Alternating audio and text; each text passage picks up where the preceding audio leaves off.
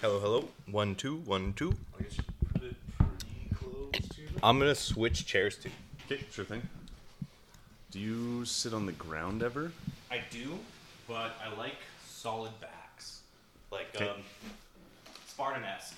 I mean, I guess the floor is more Spartan-esque than a fluffy chair. I feel like this always starts with me talking about the chairs. Yeah. Everyone's a little different about their little preferences, right? Yeah. Well, Charlie and I did one last week, and I sat down. Actually, I have a better option. Nice. And so Charlie and I did one, and we both sat down cross-legged on the floor. Or we moved around quite a bit, but I'd be down to swap as it goes on. It's just kind of like as the flow goes on. yeah. A nice place to kind of start off at first, just to kind of feel the chairs, the moment. These Except- chairs are really good for your back and all the things along with it, right? Yeah, we just have 30 chairs. I've started to bring this to class now. The whole recording set or this little chair? No. Just this chair. Okay, yeah. Just a little stool. Yeah, because it's. It yeah, forces you to be upright properly, right? I can't do it. All my classes are at least an hour, so I just start to lay back into my chair and I can feel my back going. And I've never really had a strong back, so. Yeah. Or at least my lower back's always Your been beard's messed been up. gone. How long has it been gone? I don't Oh, know if yeah, I've yeah. noticed. Yeah. I just realized. No, I shaved this last week. Okay. The day that we got back from Thanksgiving. So yeah, Cool. last week Monday. Cool. Or I guess this Monday. Past Monday. Yeah. Did you go home with the family then, I guess? Or No, I went to Ty's place and had Thanksgiving dinner there in Kelowna. Oh, sweet. It was awesome. Yeah. Yeah, it was a lot of fun.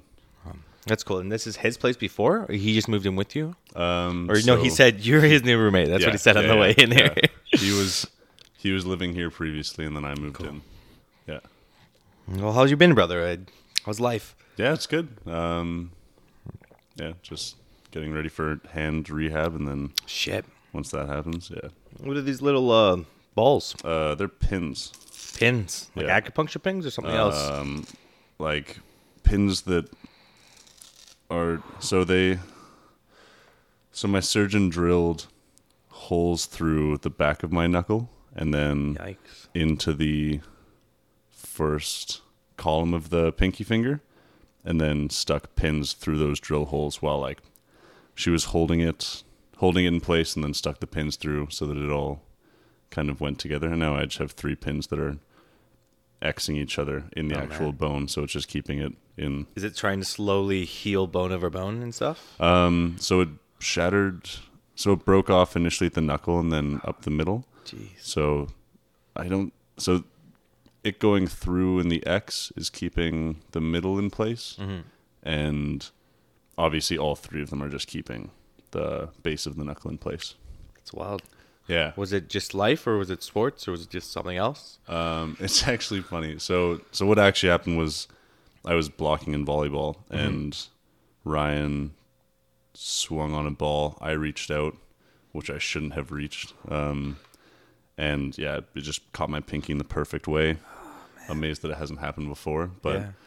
I have gotten really tired of explaining. Same with my Achilles. I just got Sorry, man. You should no. You gotta post it, man. No. This is the thing that I'm so every time that someone asks me, normally in everyday life, Sure, I'll sure. just give them a different explanation Sure. because I've gotten tired of explaining the course. same story every time. It was a bear last week. It's Yeah. something else this week. I get it. I've convinced some people of some funny stuff. No, I told a bunch of people that Tyler like threw plates at me and put the hand towels in the right way. So it broke my It's pinky. like, God damn it, man! You can't be my roommate like this. 3/4 of an inch on the side. Oh my god. I didn't put the hand towels in the right order. It was my fault. Oh It was- yeah. Well, that's some victim mentality. That's for sure. Oh, that's brutal. Okay, cool. Yeah, but yeah, so I don't know. It's been fun. It's been an interesting experience, but I'm excited to get back into it. It was, yeah, definitely different than last year because last year I just wasn't able to play at all. Sure, I And remember. there was no hope of playing towards the end of the year. Mm-hmm. But doing this, I think this is something I found out quite recently. Actually, just watching the guys this past weekend was realizing that this isn't season-ending injury, so I can actually go back and play with the guys again. Little hope. That's Yeah. super cool. Yeah, no, yeah, it feels good. So I'm excited to get back into the gym with them and start hanging out. Yeah. Yeah. That's cool, man. Yeah, what about I'm you? glad. Yeah, it's been well. Do I have any pain besides my existence? My existence. That's about it. Yeah, it's been pretty well. What's the most recent would be last week. I had like I pounded out 3 exams, and then like so it's a hell week as they always are, and yeah, I'm just kind of getting back into my depression. Just kind of finally kind of treading water again. So like the only thing, just like internal suffering, laying on my couch, just kind of like. But it's like finally kind of getting back into the just accepting it. Yeah. But like a couple days ago, I hit the first day on Friday, and I just got blackout drunk because I was like, just numb this pain. It came out of nowhere, and I was like, I need to stop feeling this pain for a minute, please. But I feel a lot better today, luckily enough. And I know that pain. It's just it's life. Yeah. Yeah. What do you think triggers it? I think for this one probably would be I mean, it's the changing of the season, but also like I had this pent up angst of like these 3 exams. If I fail any of my classes until the end, it's like I have to redo my whole TRU. Well, not redo. I have to do another year of TRU, and I'm kind of tired of my 6th year. I love it, but I'm kind of like, give me some money so I can actually buy more of these bubble teas or whatever. They're good, hey? Yeah, they're really nice. Which one did you get? I got a matcha. Nice. Just a little kick me up to keep me awake. Yeah. Yeah, but it's been well. What else? Yeah, I mean, I'm in a weird state of like, I'm stoked to be here today. Because like, even I remember when you messaged me, that was the day I actually got really drunk. I was kind of just like craving some like conversation. Right. You know, like I'm craving like, I love to talk with people, love to do the thing and stuff. And then like, it's also hard to find like people just to talk with about stuff, about any like philosophically to psychologically to any of these things, just to kind of, I don't know, I grow better when I'm arguing with people sometimes, right? And just sometimes I'm like, it's almost intellectually alone sometimes. I don't know. Mm-hmm. Yeah. Yeah, I feel like it also consolidates perspective a lot better when you have the ability to talk with people about it, and you can actually articulate your ideas, and sometimes you say things that actually don't make sense, and once you say them, you realize that they don't make sense. I think it's good to have people to talk to. A tight social group. What are your majors again? I'm doing history, political science, and economics. Man, that's so cool. Yeah, I love it, but it's definitely it's all econ now right now. Yeah. It's all the graphs and the supply curves and all that. Really interesting. I love the theory. But once you start putting in like algebraic equations, I'm like, no. I understand why the fiscal market sometimes when you increase the money supply, you're trying to deal with the inflation rate because people are scared of price levels rising, because when you see prices going up, you know prices are going up. But the reason why that is because the XY plus 1 times 2, 3 equation. Nope, I'm out already. Get me out of here. That was really impressive. Yeah. Like I understand the theory. That kind of scared me. Sorry, man. Yeah. Yeah, it's interesting stuff. I love it. Yeah. And you're doing a psych and a minor in something else, right?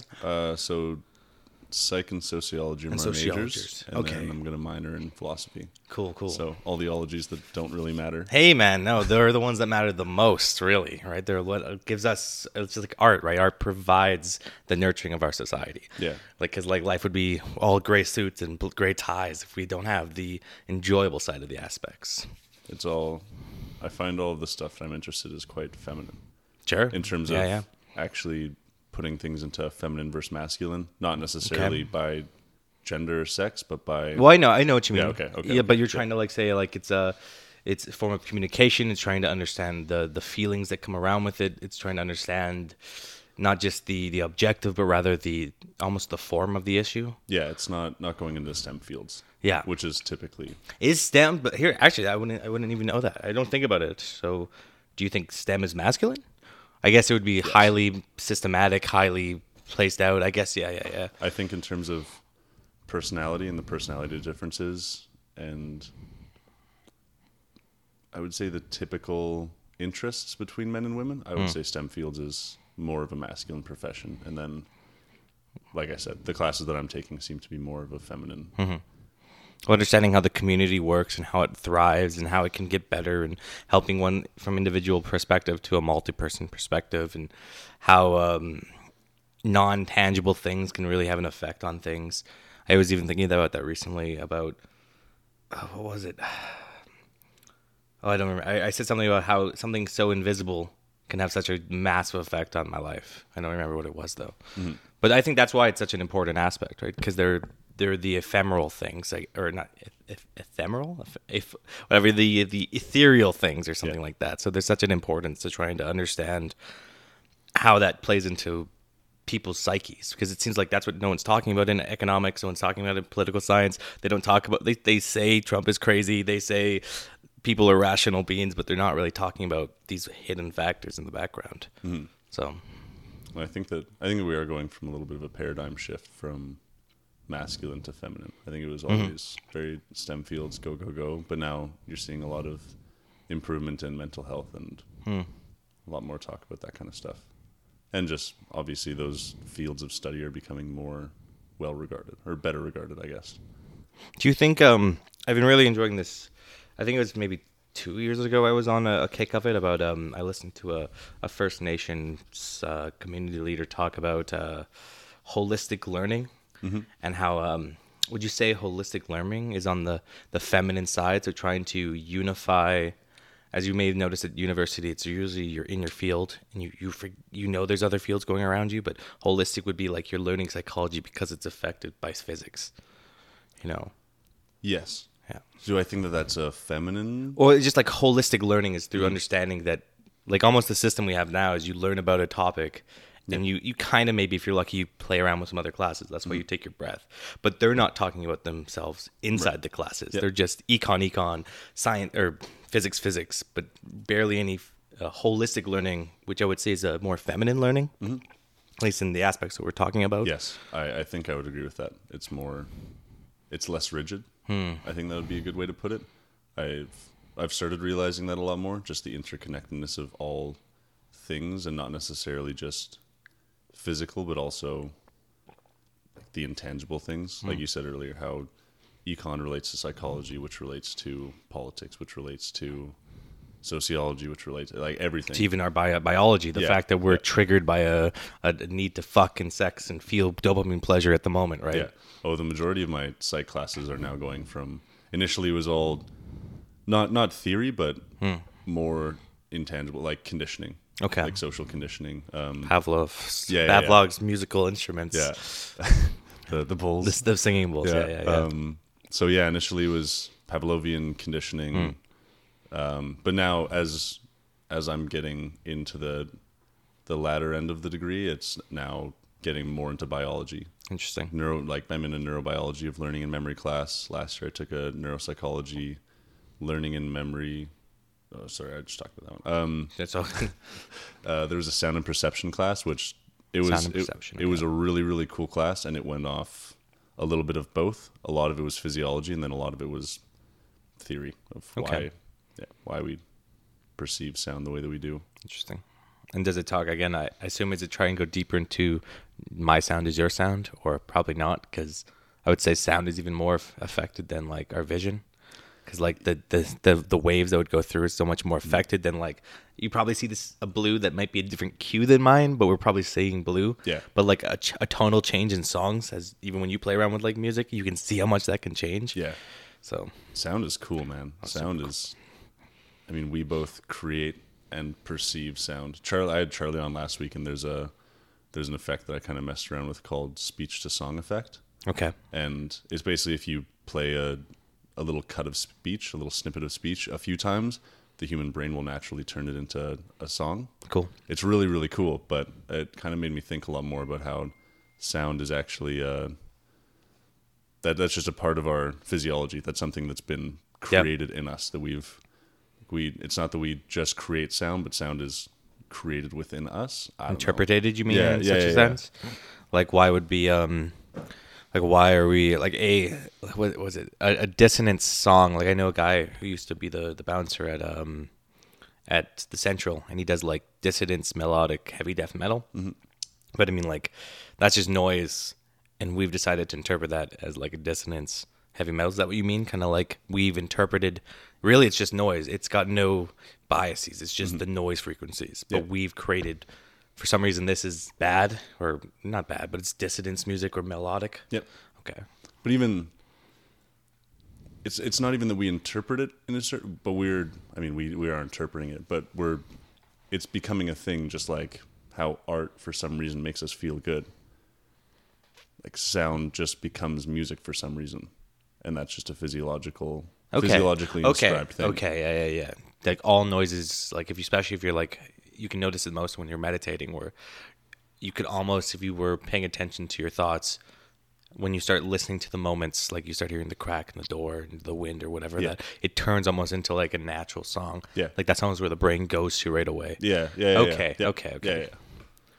Really interesting. I'm glad you bridged that, I had to figure I have out a very what you meant. difficult time articulating that, because obviously that's just a really random. Is that a theories part of the class you're talking about? Just why we don't know why? That's just what I've been thinking about lately. Okay. How do we interpret things? How do physiologically we've just made sound into song. That's something that's inscribed in us now, and I don't know why that is.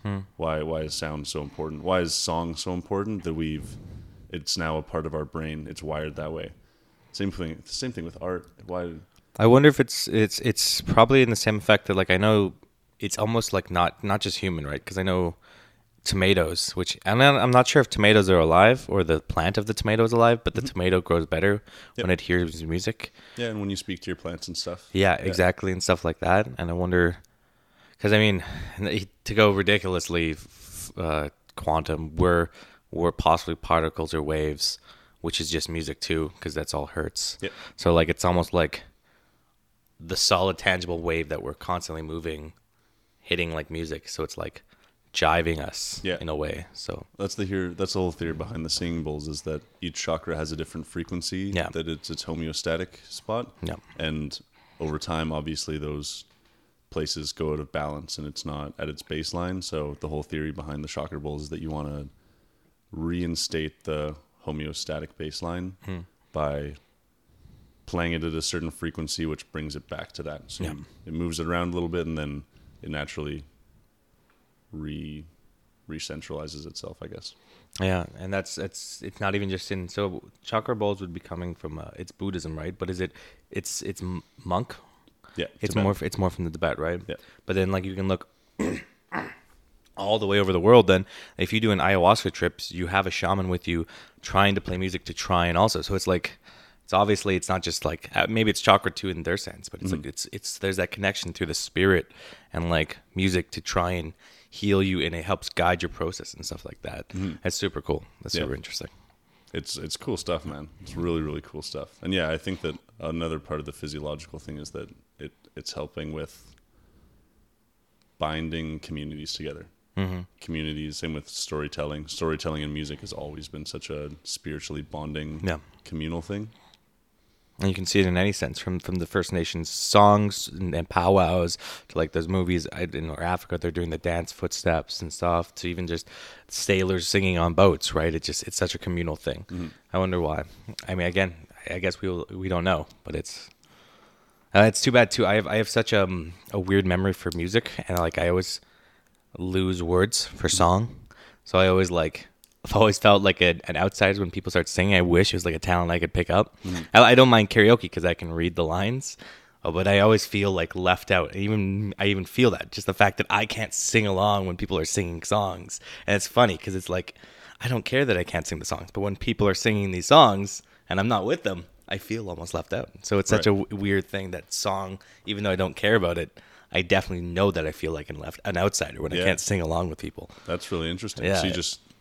my memory just doesn't click when I'm on my highs. Like, it works. Sometimes songs stick in my head, but most of the times it's melodic. I hear the rhythm and hear the background. I know where the song plays, and I know when it's up, down, and how the voice adds to the music, but I don't remember the lyrics. Yeah, interesting. It's funny, actually. One of the recommendations by Terrence McKenna when you're having a bad trip on psilocybin was that he said he would just start singing. Yeah. He would just start singing. He said that a lot of it was getting oxygen into his body. Cool. Yeah. Re-oxygenating the blood. Yeah. Yeah, so he said that was super helpful, and I guess that would also make sense in terms of boosting morale. Well, doesn't I can't remember. Is it shrooms or this fake LSD I used to have? They're vasoconstrictors. Sometimes, like they tighten your blood up. Sometimes, is that Yeah. the right phrase? So shrooms I'm can not sure. lightly do that, Yeah, and that's why a little vitamin C and a little liquor can help your shroom trip go massive because your blood flow and all that goes up. But like because of that, your oxygen must be going down too if you're getting constricted in your blood, which is transporting your oxygen. So Yeah. I'm sure that makes the reason. That's really cool. That's really interesting. Do you ever feel sometimes? I know when I do a really large dose, sometimes, or maybe it's that other stuff, but I almost feel like this like contraction feeling so every once in a while when it's in like in high like maybe like 7+ grams. I just feel like being consumed like Man. intensely. That's a heroic dose. Ugh, I love it sometimes. I've been trying to do grinding. Man, I guess I'm posting this, fuck. But whatever, I guess. But I was grinding them up and then just like popping them in the smoothies at like 1.5 grams of like powder, which is like way more, and just like shoots you into space. I remember like I had this beautifully godly one over the summer, and just like being a son of Judah and just like trying to understand like why am I suffering? Why am I doing this? Because like, and I had the book of the Bible in my hand or the Torah and all this stuff, and I'm like, well, why is this suffering? I know my dreams, what I want to do, but at the same time, like, duh, why can't you just answer me, God? And I'm like, oh wait, that's what this book's about. It's a goddamn trial. That's what this is. It's why I feel like shit. Why I want to do and why it's so hard. Because that's the point of it all. It's fucking trial, man. You can't get away from it. Like Yeah. you're tried. What is it? Oh my God, Abe and whatever. A lot of the Christian stories are about like Cain and Abel. Anyway, well, I can't even do it because I'm not really Christian or Jewish that well enough. But like they're all trials, and that's the point. It's supposed to suck. You're supposed to just keep pushing through, and it's an interesting way how. Yeah, I don't think I have a point to that. I think that was just all I was saying. Yeah. Yeah. I think a lot of the Bible and other religious doctrines is just an archetypical telling of stories that are supposed to guide you. The same as David and Goliath is a good example of encouraging people to take risks Yeah. against things that they perceive as too big to defeat. Yeah. A cool thing about that, I'm meeting with this Hong Kong guy today and about David and Goliath. Right. Look at Hong Kong fighting against China. Them fighting back is literally a good story of David and Goliath. And these are just a rebranding of the same story, right?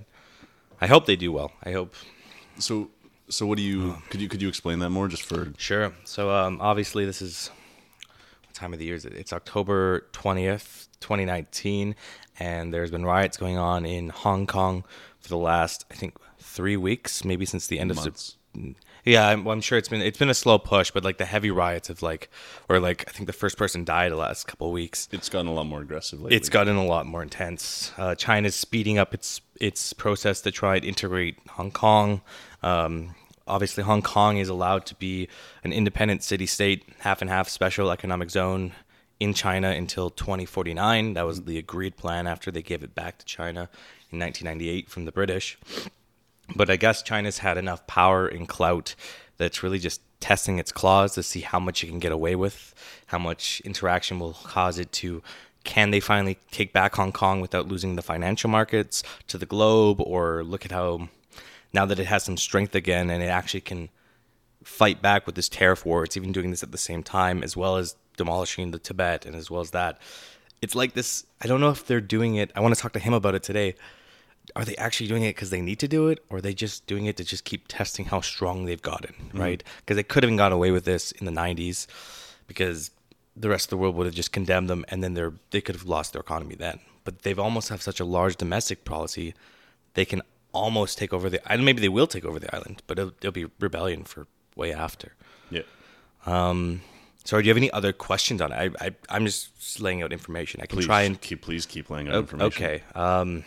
And I haven't been paying as much attention as I want to, but I think the Hong Kongese are just exhausted of it because there's more regulations, there's rules at night, you can't go out, no masks, obviously. They've had a long history of like democracy in a sense, Yeah, their economy is being shut off. I mean, Hong Kong used to be such a huge player in China. I think back before China got really rich in like 89 or 79, 79, Hong Kong was like a quarter of the entire Chinese economy. So it was like it was a necessary step because it was still like the financial market. It was the main exporter part of the country. All the high tech. It still worked with all the European powers in the period. But now that it's now I think it's only like it's in the fractions of a percent now. Oh man, I don't know, and it just sucks. I don't know how to help them out. I don't know why China needs to take them over and like, but I guess they're just so fragile. I guess they're so scared to just allow any dissidents come against them. It's a totalitarian dictatorship. Literally. That's the issue. They're like, once you establish a totalitarian dictatorship, it's every you have to conquer everything. Mm-hmm.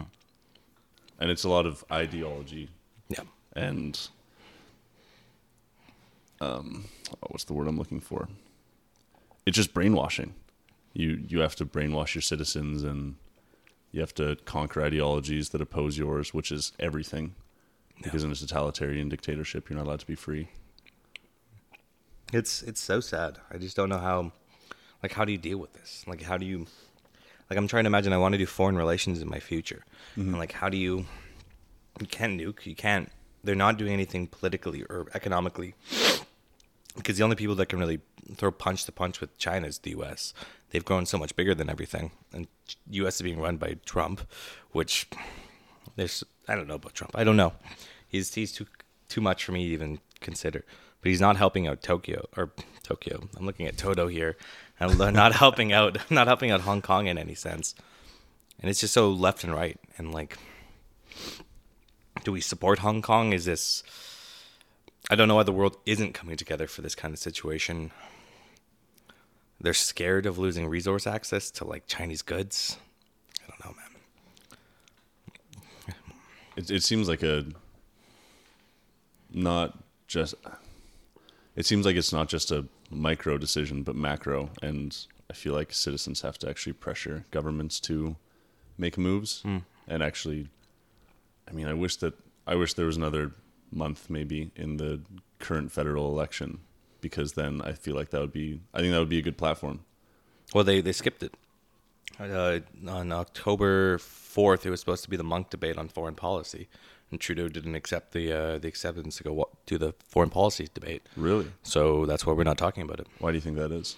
It could be this China thing. It could be Trudeau's had a hard time dealing with Trump, and Trudeau's probably had a hard time dealing with China, obviously on the fact of we captured their CFO of Huawei back in February of this year, I think. What was that?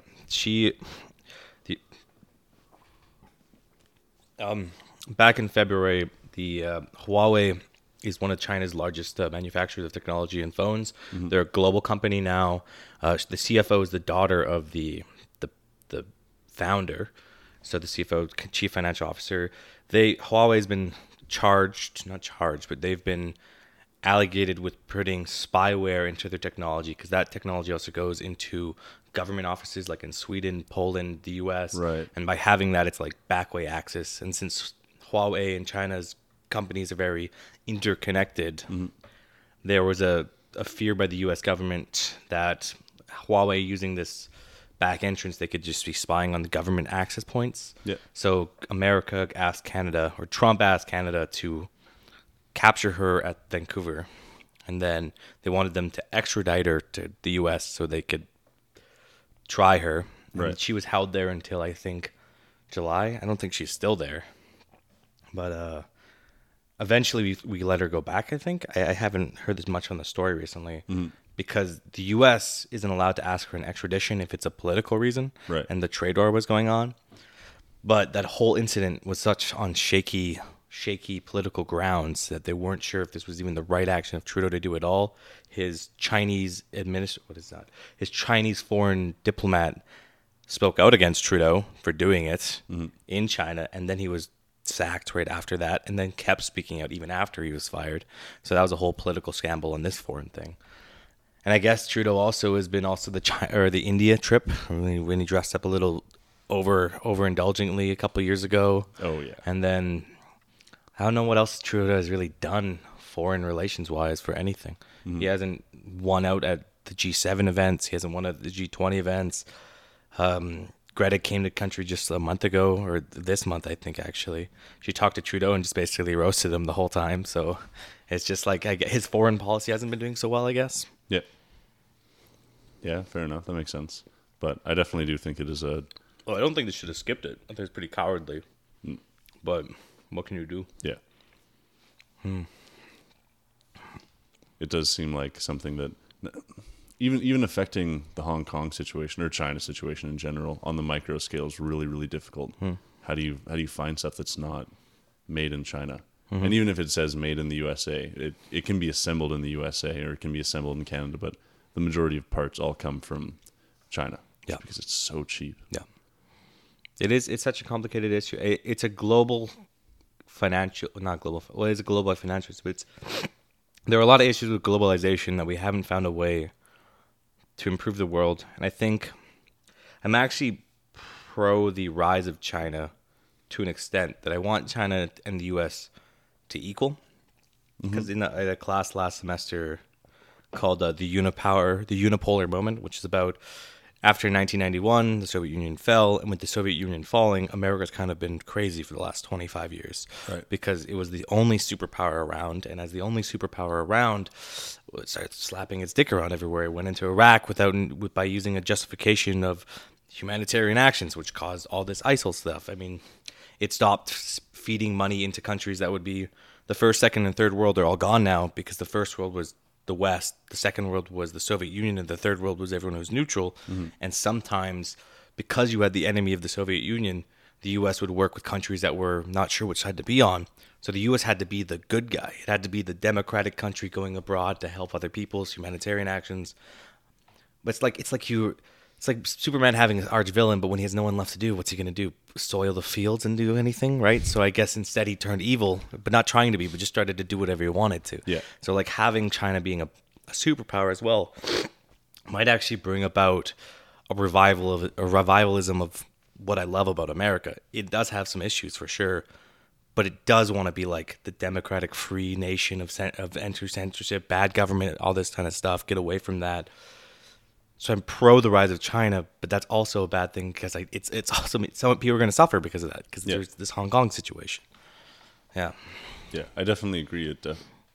It's kind of gone without checks and balances for quite a while. So the rise of China would kind of not solve that, but it might provide a better benefit, and it might actually make China a better player too, because China will still have to, even if China becomes a superpower like the U.S., it'll learn pretty quickly. You also can't wave your dick around and do anything because eventually the rest of the world will come fight against you. I'm sure you know from Peterson, it's you can't if you're an alpha male, you have to let the little chimps win 1/3 of the time, or they'll rip your arms off, right? well, everything. Same with mice. Well, that's what I mean. But Yeah, I'm just picking yeah. the one example. Like you can't just be the biggest baddest guy on the block because there's still 190 countries to your one. They still can win even if you have 2/3 of the population. They'll still. It's just a bad situation. So there's a lot of cool things about China that I'm sure you know through. I was talking with Devin about how you're really into Eastern philosophy, like so am I. A lot of that has blended with Chinese, right? From Confucianism, Taoism, their own form of like Mencianism, and even their own Buddhist practices. Yep. Those underline a lot of China, and I think they need to find a way to bring that back out. Reconnect with the roots a little bit. And what better way to show the rest of the world? Refine your philosophies and send them abroad, because that's what America does, and that's why people like America. Freedom of speech and all these other philosophies that come along with it. So China has some really good ones too. Like sometimes you really should care about the community before the individual, because the air is about the community around us. The having food for the entire community isn't always just about the individual, but it's about everyone should eat, not about every individual should eat. So it's a weird thing, but China has that aspect better than, say, the United States, which is so individualistic. Right. You almost sell the community out sometimes. Yeah. Man, have you been watching South Park?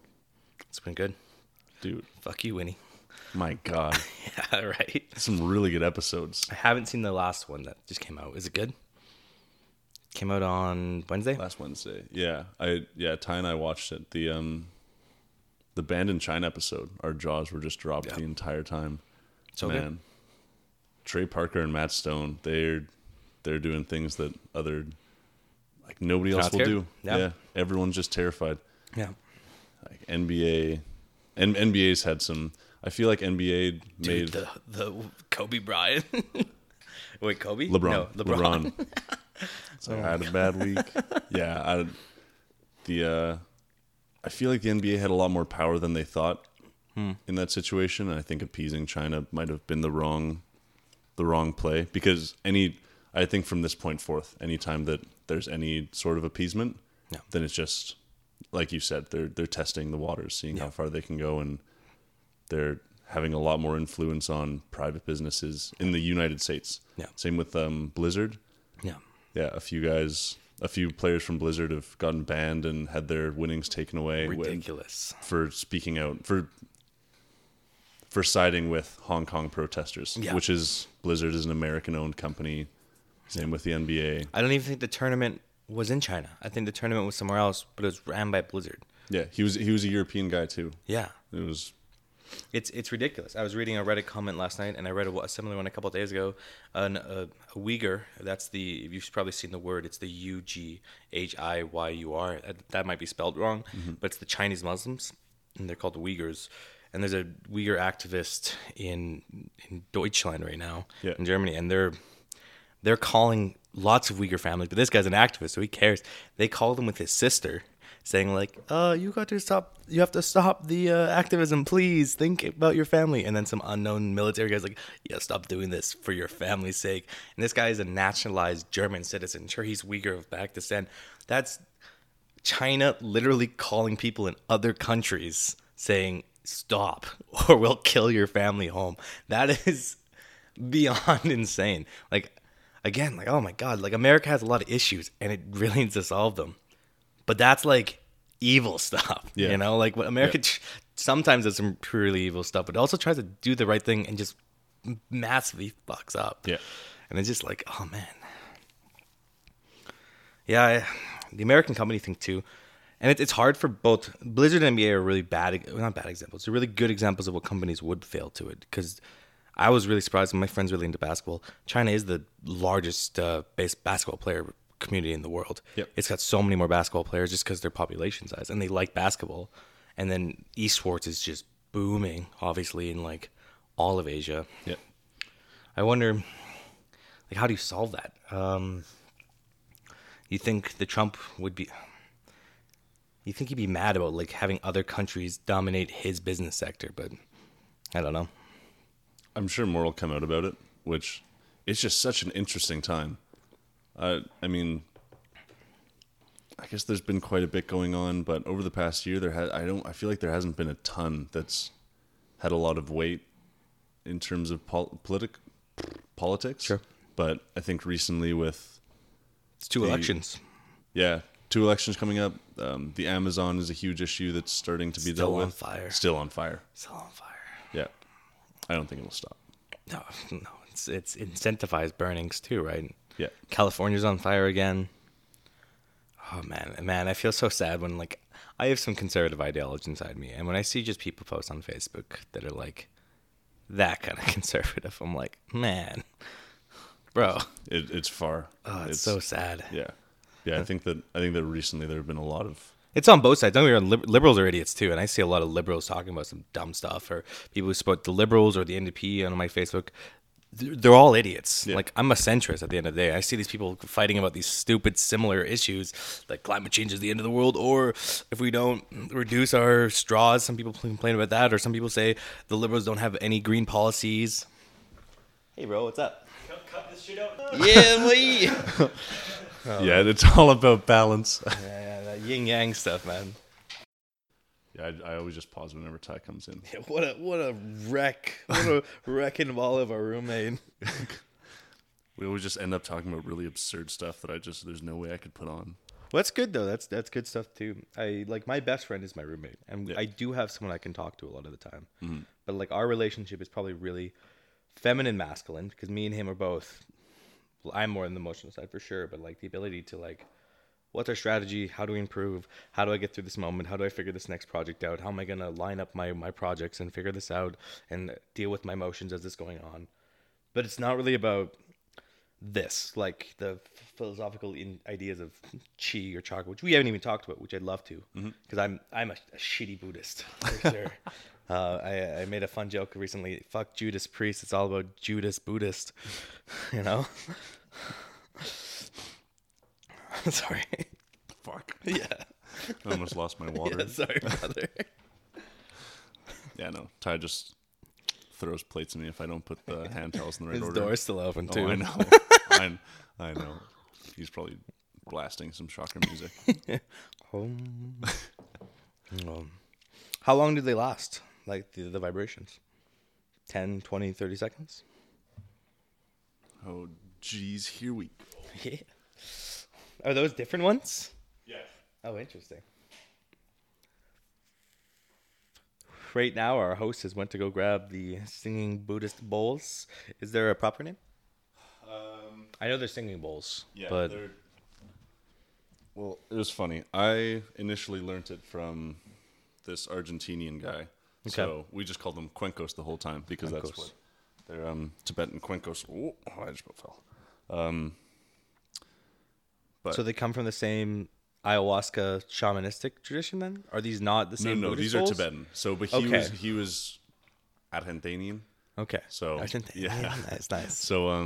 So when he taught me, everything was in Spanish. Like he only spoke Spanish. Sure. So the whole time everything that he taught me was in Spanish. So when I went, España. yeah. So when I went looking for cuencos, they were like, "What the fuck are you talking about?" So, The white boy's a wild man. but it lasts a while. So this is 432 Hertz. hertz.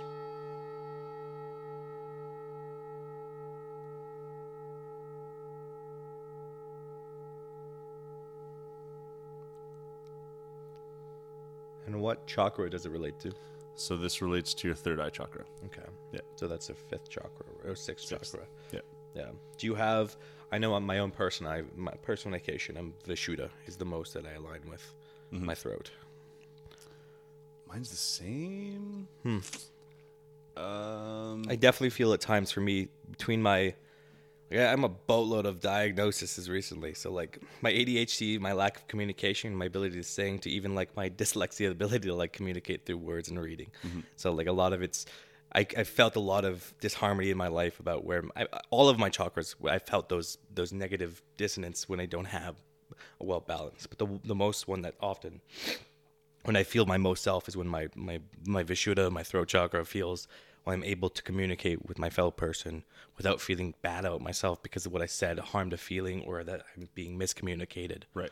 Yeah. I think astrologically I'm supposed to be Vishuddha, but I think that I connect more with my third eye. Okay.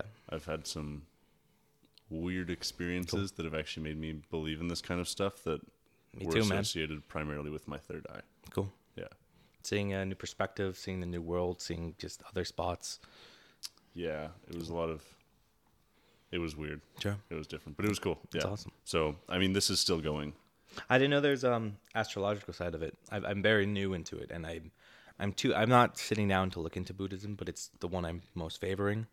But it's one of the many things. What's the astrological side of chakras?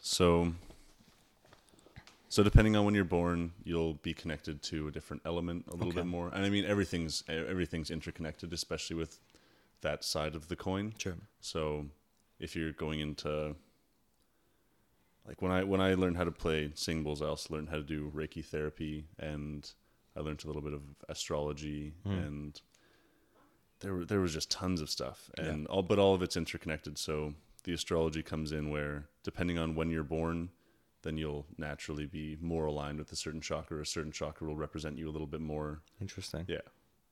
I'm my uncle is an astrologist, like a full on one for like the last 30 years. Cool. He's the black sheep of our family. We haven't talked to him in like 20, but Yeah. it's really interesting. It's cool. And I guess are you a Leo? Or are you I'm just actually like a Cancer. You're just Cancer. Yeah. Okay. But Yeah, son, get him. Oh, got God. good. Oh, Yeet. I done got God. Oh shit. What's Hey, cancer? quiet down, peanut gallery. Crap. It's crab. Yeah. Okay. And but like, what is that? Like, what time of the year and what kind of what effect? What's that? What is that in you? June. Okay. Yeah, so June, I want to say June 22nd to July Okay. 22nd. Do you? I know I feel very similar to. I don't want to talk more about myself, but like I feel very similar to my scorpion and my Chinese, my cock. You know, but like, do you feel very cancerous, crabby, and all these things, or do you feel like it's not connected to you at all? I haven't looked into that side enough. I've just started getting into the astrology a little bit more, Cool. but I don't even know when it started, but I've always connected myself a little bit more to Leo. That's what I thought. So Yeah. I've always just, I can't remember what it was, but I identified pretty early that the lion was my spirit animal. Is that for what kind of relationship with the lion? You sleep a lot, you chill out a lot. Yeah, you like women to be the lead of the household, you know? All of those things sound Yeah. nice. Yeah. But I really liked Lion King when I was a kid. Sure. I think that was it actually. That was all my cats were named after Lion King characters. Simba and all that Yeah. kind of Yep. sweet. I even had one named Shadow, which I guess I could relate a little bit to Cool. Scar. Cool.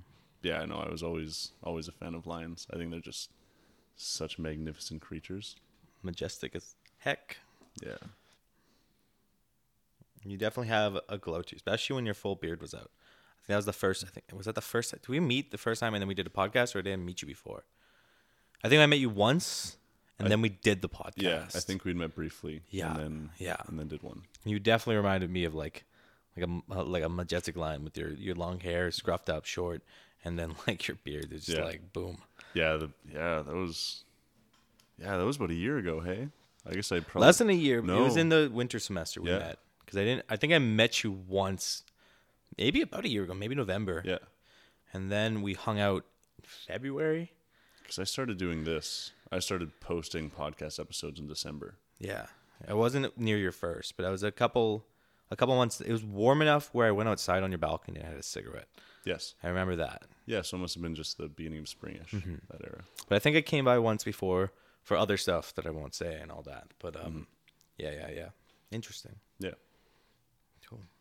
So when did you start to get into? So just tell me about your religious background, because obviously Sure. at some point Jewish and Yeah, my dad's side on his family for a good 2,000 years. We have a nice thick ass book of genealogy. cool. Yeah, it's pretty wild. My mom's more Christian Science, so that's more like it's 18th century applications of Christianity into like modern science and pray away the pain and stuff. I wasn't raised religious anyway, so I'm pretty lucky on that. My parents have allowed me, though in the household, my dad is more what you call a self-hating Jew. He's not a practicing Jew. He's not practicing any of those things. And my mom is re-emerging with her own mental health that she won't talk about, but she knows it's there, but she's not defining it as mental health, but rather her own trial with God. So that's been going on for like the last 7 or 8 years. And I didn't really... I mean, I was always curious about multiple religions and beliefs and why we have how can you have Judaism and Christianity when we have like 300 million people out here worshiping 300 million Hindu gods, and then different gods in another country, and then throughout history, different gods. How can any of those be right? And so, but it's more since my depression kicked in probably in my third year of university. That was about 3 years ago. I didn't know what to do. I was lashing out, lost my girlfriend out of that thing, just losing myself, not understanding what was going on, not realizing as I had depression or any of these other things I've also learned over the last couple of years. And religion was kind of like the first step to go. I don't know. My brother's also a schizophrenic believer himself as Christ at one point. So I stayed away from Christianity on my mom's side because my brother dived into that. So a mixture between looking into Judaism and then Buddhism and then the practices of like mindfulness is similar to cognitive behavior therapy. And then I connected more with that. I really enjoy instrumental music. So like something about Buddhism, from the chakra music in the background to like just hertz and all that. I'm trying to think of anything else. I've connected with it a lot, and there's a lot of golden truths in Buddhism and all that kind of stuff. I just love it. So, and just something to remind myself every day. I think that a lot of the main points, I wouldn't call it dogma, but the main scripture of the majority of religions seem to be quite similar. What do you think is, like, if I were to completely...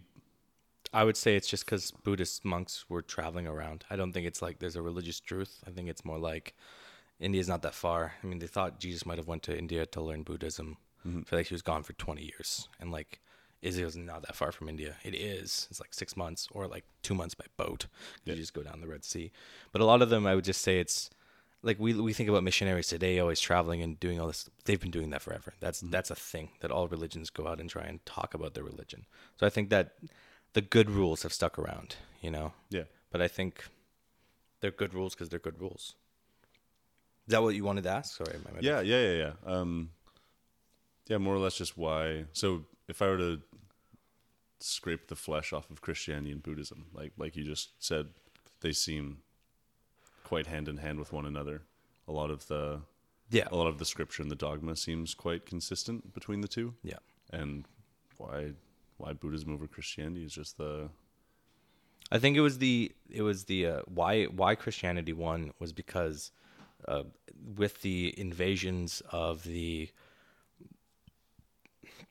Nordic people and like the Alans and all the people from like as the Huns pushed out through the hundreds of years into the Roman Empire, this invasion, and then they were getting missionaries or meeting them at their gates, and then they kept moving from like the east down to Spain and then down to like to Turkey and all these things. They kept spreading because like that's how migrations worked, but then they would get converted. So there had like this, the community they're a part of were migrant people, but they also picked up religion. So like it's like this migratory missionary thing as they became more saving souls. And but like all the other ones, like other religions, they formed there and they kind of like what's it called? It's a D word as well. Dispersed, right? So like in India's Buddhism worked because he traveled around the country, but that was just because he was traveling around his own country at the time. Right. But like Christianity has been like built in Europe, which has been invaded, and like there's been multiple denominations of Christianity fighting at each other in a lot of different ways than other ones have.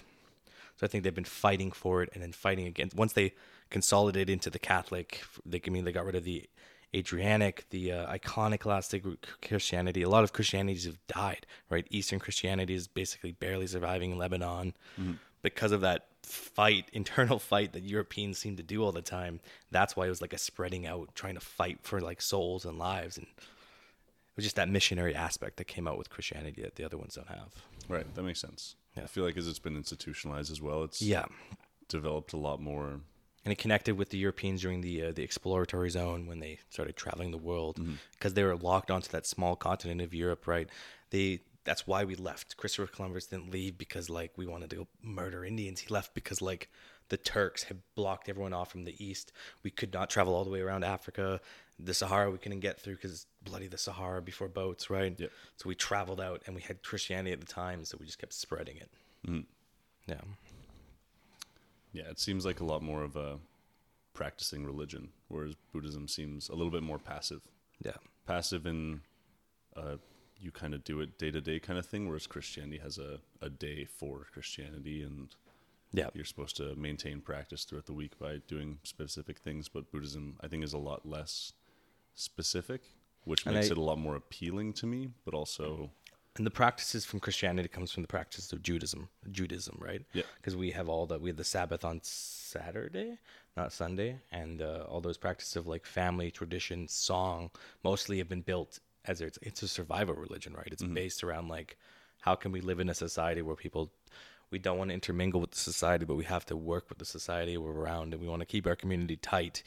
So in a weird way, Christianity really adopted that in a lot of ways, but like, it's like a survival instinct trying to like keep spreading out so it doesn't die. And it was a pretty survival one too, right? It took 300 years for Christianity to actually like have a step. Yeah. Buddhism, it's more like philosophy too, right? It's a lot of... Yeah. There is a God in Buddhism, right? It's just, but it's not like a God. It's the everlasting universe, if I'm correct. Yeah, basically. Yeah. We're all God. Yeah. We're all part of this. It's a very holistic Yeah. philosophy. Yeah, but I'm doing not formal research, but informal research into the effects of religion on both physical and mental health, and it seems quite cool. It seems I assume it's very beneficial unless it's overdrawn. it really depends on the person, I guess. Yeah, I guess everything's dependent on the individual, but the mean seems it's quite conclusive that it's just good for you. Sure. Like religion's just good for you, and there are lots of different factors in that. I think a huge factor is the communal and social factors, especially as you get older. It seems to be a lot better for more elderly people, I think, because of the social factors, as well as you're having to move more and actually do things, and it gives you purpose in life. When you say older, do you mean older like my parents older, or older as in like 40s, 50s? How old are your parents? 70. I would say your parents. Okay. I would say 60 plus probably. Okay. I think. So it's a mix of like that external existential crisis, trying to find final moments of meaning, hence why they're also more interested in politics. Yeah, that would say that as well. I think past that retirement age, I would throw the mean around the retirement age, because after that, like, what do you? What used to be like for a long time, the goal of the ideology was Christianity. You're a farmer, and your entire life's ideology isn't about raising crops and feeding the Lord, but rather doing hard work so you can go to heaven or not, depending on if you believed in like hard work makes it or not. But like now the youth ideology is capitalism. Make the world a better place by actually taking physical steps to produce more capital so people have better food and more heating. Right. And then when you get old and retire, it's time to move on to like a new one. Time to be religious. So what's the next step? How can the next generation do better? It's really interesting. Yeah, Cool. it's cool stuff. Yeah. I'm very glad my parents are old, so I'm very glad that like I have that. I think I'm hitting that now, like that religious back, because they're fighting with that issue now in their life. Yeah. And like you're like your family's kids, right? So if my parents have been talking about all this soul discovery and all this since I was a kid, because they were already like 50 years old when I was born, or just a little younger. They're 44 or something like that. Right. So it's been an interesting way how an older parent has like affected my entire view. Like my timeline is different. So Yeah, I think there's also there's a difference between religion and spirituality as well. I would say that for the most part, spirituality is what affects people positively. I mean, I guess religion's exclusive of it, but it gives it more of a platform. yeah, I would say yeah, I know what you mean. Like I'd even say Buddhism is more spiritual, right? It's more Yeah, for sure. yeah. It's almost like it is Eastern philosophy. The thing ran away. Where'd that go? I know, right? Do you have a tracker on your vape? Yeah, it's making a noise. Oh, that's what it is. In the pant cuffs? yeah. I've never seen that before. What kind of vape is that? It's the Juul C Plus. It's right here. Interesting. How do you like it? I like it. It tells me what I'm smoking. This is my last Juul pod, and then I'm quitting going to nicotine patches, and then I'm going to this medication with a Z that like blocks my neural inhibitors, so I don't want to smoke at all. I'm ready to quit. I'm at the end of the line of it. Yeah.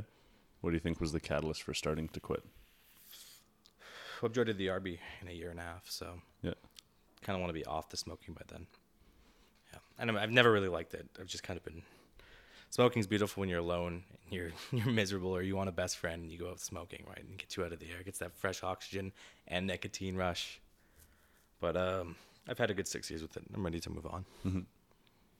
I found that was a big thing while traveling, is people, because it was so cheap to buy cigarettes over there and so easy to smoke socially, everyone smoked. Everyone that I met smoked. Yeah. Well, it's such a social creature. I love it. But I've definitely learned I don't need the smoke to go socialize. It's just I'm trying to quit I'm not trying to quit my alcoholic addiction, but I'm trying to like drink super socially, like 2 drinks out for a whole night. So Right. if I can do that, I could probably go out, maybe not smoke, but go out to the smoking pit and hang out. So Yeah, I tend to be an absolute nurse for beers. yeah, Like, I'll coast on a beer for an hour and a half. it's awesome. Yeah. It's a good thing to loosen you up. I've definitely been like, I've used it as a crutch a lot of the time, especially during the periods of before I knew about my depression, just drinking wildly and just doing stupid shit like spraining my hands, like punching stone walls, just because I'm like fucking trying to like feel something. Yeah. Because I didn't realize what was going on, but like just drinking for no reason. Just well, not drinking for the reason of a clutch, right? And that's why I drank a couple nights ago, just blackout drunk, because I wanted to like get it out of my system. I don't want to drink like that anymore for a while. Yeah. It's such a socially easy drug. I don't know. I wish the things were more free, but then I don't want it free for everyone. I just wish we could have doctors that we could get prescriptions for those of us it works for, which are that fungal stuff. But it's hard, man. One day, slowly, surely. Well, you could just travel to Denver if you really want. If I wanted to now, right? I guess so. Hey, it just got decriminalized. No, the whole state. I was really surprised about that. I thought the city alone. I want to say Oregon too. Denver, Colorado, maybe Oregon as well. Yeah, I think Oregon was the first to decriminalize. Okay, cool. Yeah. I think it's worth it. I wonder if they're selling it in shops or if it's just like you can find it. Because I don't think Denver's recreational. You can actually buy it recreational. Really? Denver's decriminalized. It's still federally illegal, so if you get caught by a state trooper, you're screwed. Yeah. But That's a Schedule 1. Not in Denver. Yeah. But federally, it's a schedule. It's a same as weed. Oh my God! Yeah, Right? seriously. America's ridiculous. Weed, psilocybin, and methamphetamine are all. And I think heroin too. No, is heroin? Heroin might be Schedule 2. Yeah, I think it's not because it has medical things. Because they want to have like the chemicals you need to produce it to travel more easy. Because it's the opioid crisis. Yeah. That's some sad stuff too. What about you? Religious backgrounds, family, mother? Catholic. My mom was really good about taking me to tons of stuff while I was growing up. Sure. Multiple churches and all Yeah, that. yeah. So I went to a Buddhist church when I was quite young. I fell asleep. Nice. Yeah, I was tired. But she was quite good about just kind of showing me what was out there and not pushing me into anything. And I've just kind of figured out my own little path. Yeah. That's awesome. Yeah. And how's the philosophy classes teaching you? Were you doing that last year? No, I just kind of decided to. So I'll take a bunch of summer courses, and then I'll take 6 and 6 next year, and then hopefully they'll cement me in. Yeah. That's but, awesome. Yeah, I've taken one philosophy course, but I'm just gonna try to pound out like an entire degree. An entire minor. That's what I'm doing right now. So really, that's my econ. It's all right now. Yeah. This semester, next semester. So I know the pain. That's cool. That's good stuff. Yeah. It's super neat. I love. Do you know Wisecrack? Do you watch that enough? Yeah. I love them. I've always been a philosophy fan in general, but it's just really. They answer the questions both why do you exist, but also how do you exist with suffering or the absurdity or nihilism, or what is true nihilism and what is it's okay that the world is meaningless, or maybe it's just absurdity and it's not, and there's no right answer, and that's the coolness about it, that you can use the right answers as other tools to help you out with the moment.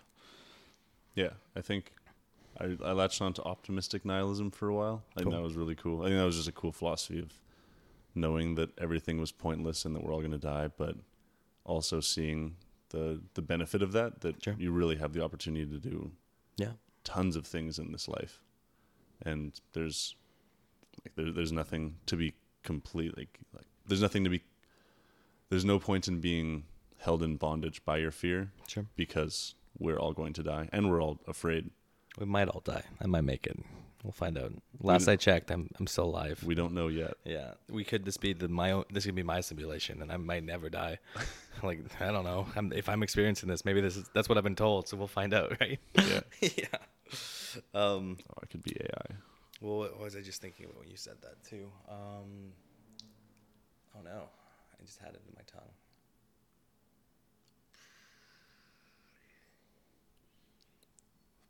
No, it's not. Okay. Well, I have a switch topic if you're down. Unless you have something as well. Nope. I've just awkwardly started dating a girl maybe like 3-4 weeks ago. awkwardly dating. Can you describe that to me? Yeah, I will, and that's the I'm in like fighting myself on like I'm a clingy little bastard, and it's not going in that direction, which is it's really good on self practice. She doesn't text a lot. I wonder if she'll see this. Whatever, I hope, but it doesn't really matter because it's the truth, right? Yeah. And honesty is a cool thing that just because I'm feeling it doesn't mean it's the wrong, right? Mm-hmm. So she doesn't text a lot, and then like so I'm not texting a lot. It's almost like that little thing, and like 6 to 8 to 2 days later, text kind of stuff, which I'm like, I don't like to text a lot, but when I'm texting with a girl I like, it's like overindulgent, so it's kind of cool on that. For sure. She's been sick for the last like 3 weeks, so we've had like 1 real date and 2 study dates a month ago. Yeah. So then I've seen her on campus maybe 3-4 times this month, but I haven't seen her. So it's like this weird like I don't know where we are. I'm still in like butterflies, doggy, like the very. I'm still unconfident about like I was more confident when I didn't ask her out, and now that like I asked her out, and now I'm like unconfident about where we are, and then we haven't hung out since, and like I like seeing her, but I get all flustered, so it's fun, but it's also like, and then I'm like by myself, I'm like, oh man, what is this? Yeah. So it's a lot of like I don't know. I have one quote that I've been trying to use, and maybe you'll know who it is by because I keep forgetting, but like if you love a flower, you don't pick it up, you let it there and you water it when you go by. Right. So I'm not saying I love her, but like, well, I do because I love everyone. I love you, man. I love Ty here too, right? Yeah. So like that love is like, this is who she is. She's busy. She's sick. She's just not doing this. Is how she is. If I like her, that's just who she is. So I should just like maybe try and adapt myself, not change for her, but like not ask her to change either, which I'm not going to, but I just allowing her to be. You know? Right. Man, relationships are weird. They're so weird. I took 2 years off and then celibacy for still 2 years. Technically, I've turned off the voluntary celibacy. Yeah. But I haven't had sex since yet either. So it's still technically celibacy. Yeah. Man, relationships are so weird. I just don't stop thinking about it. Yeah. It's just so weird. There's just so many dynamics in it. Being able to see, I mean, my past relationships, I've learned a lot, and I think it is just a huge learning curve. But Yeah. the more that I'm alive, the more that I accept the idea of transiency, just that everything changes. It's just a ever-changing world, and I just don't think anything's permanent. So, like, I'm not sure if I could ever be in a relationship and think of it as being a forever thing ever again. Because I think in my previous relationships I've had the idea that, because I mean, White picket fence, nice house, but you don't really. It's not you, but you just. That's what you've been brainwashed into. yeah, slightly. exactly. Yeah, our society's really idealized the storybook ending. Yeah. And as I get older, I'm like, oh, I just think I think relationships are meant to teach you things, and then it might not last forever, but I'm very, very thankful for the relationships that I've had, regardless of how they've ended or the fact that they have ended, because I've learned a lot about myself and how to treat people, and yeah, 100%. I think it's an interest. It's good to have, and like to start applying relationships like what we have. Like if I'm gone in a year, and about what you said too, just half and half. So one, I've told her that I'm joining the military, and I don't want a military wife. Also, because I'm with you on the same boat of this transient life. And right. I don't. Maybe in the future, right? But you don't need to like date someone, even if it's just for the 8 months that I'm here for. Just like share that experience, grow, because relationships really grow you no matter who you're with. You learn about yourself. You remind yourself that there's this other side where I'm getting nervous and flustered and all this. And then I think back to like, then how does it turn into when I get angry at my ex-girlfriends for doing something stupid just because like my brain gets all wired, right? Yeah. But it's like also that's you growing. And then like I recognize the growth that comes with that. And that it's a hard jumping out of your comfort zone to be with another person and to connect with them. And then you're two different souls trying to like see how that melds, and we're almost different species. Men and women are both humans, but really we're like so much different than each other. There's a lot in similarities, but it really is just throwing like chocolate sauce on ice cream, and they're great together, but it's also like runny and melty, and they're two different things, right? That's a pretty perfect metaphor. I like that. Yeah, I think a lot of people just try to be in a relationship or be with someone because just to not be alone. I think a lot of people are really freaked out about being alone. Yeah. Which I think it's a hard thing too, because I think like the only thing I'm really scared of anymore is like I have a dream, not a real dream, but like a literally dream where I get to live forever, and I just get to help guide humanity and just kind of like be there, letting them grow. More, I guess, like an actual God sim, rather than our omniscient and not around God. Yeah. But like my greatest fear would be getting to live forever, everyone dying, and now I just have to wait out the universe, and it might go on forever, and that's my greatest fear. Like that's loneliness to the extent maximum. You know, I get locked out of heaven because I made the bad wish with the genie to help mankind, and now everyone dies, but then I can't help anyone, so I'm just doomed for the universe forever. Sixth mass extinction happens, and you just watch the rest of the like, fuck. the rest It'd of be the cards beautiful. fold out. I'm sure I could figure it out, but it's also kind of like, man, that would suck. But in that same thing, it's also like, I think you can't get away from being scared of wanting to be in a relationship, not to be lonely. I think that's not the only thing, but like, I do want to be with her because I'm lonely. But I also don't want to. That's not the reason I'm with her. But I think we're all lonely if we're not really like. I don't know. Are you not lonely? I love myself and I love the world and I love that I have my friends to experience things with. There's definitely. I'm not constantly lonely. Would be the right phrase. Yeah. But like I haven't kicked being lonely. Right. I enjoy being alone, but it's definitely another experience to share life with someone. Like it's a very, very cool experience to share life with someone, and it happens so rarely. But I think what happens a lot of the time is people jump into the same relationship over and over again, and keep on repeating the same things, and they don't learn or grow. Which, like we talked about, how that seems to be, for me, that's the reason for a relationship, is to grow and learn. And I mean, I remember before my last relationship, I was like, wow, well, what else can I learn? And then, like, what else can I learn about a relationship? And then after that relationship, it's like, wow, I learned a ton. 100%. Yep. And it's, yeah.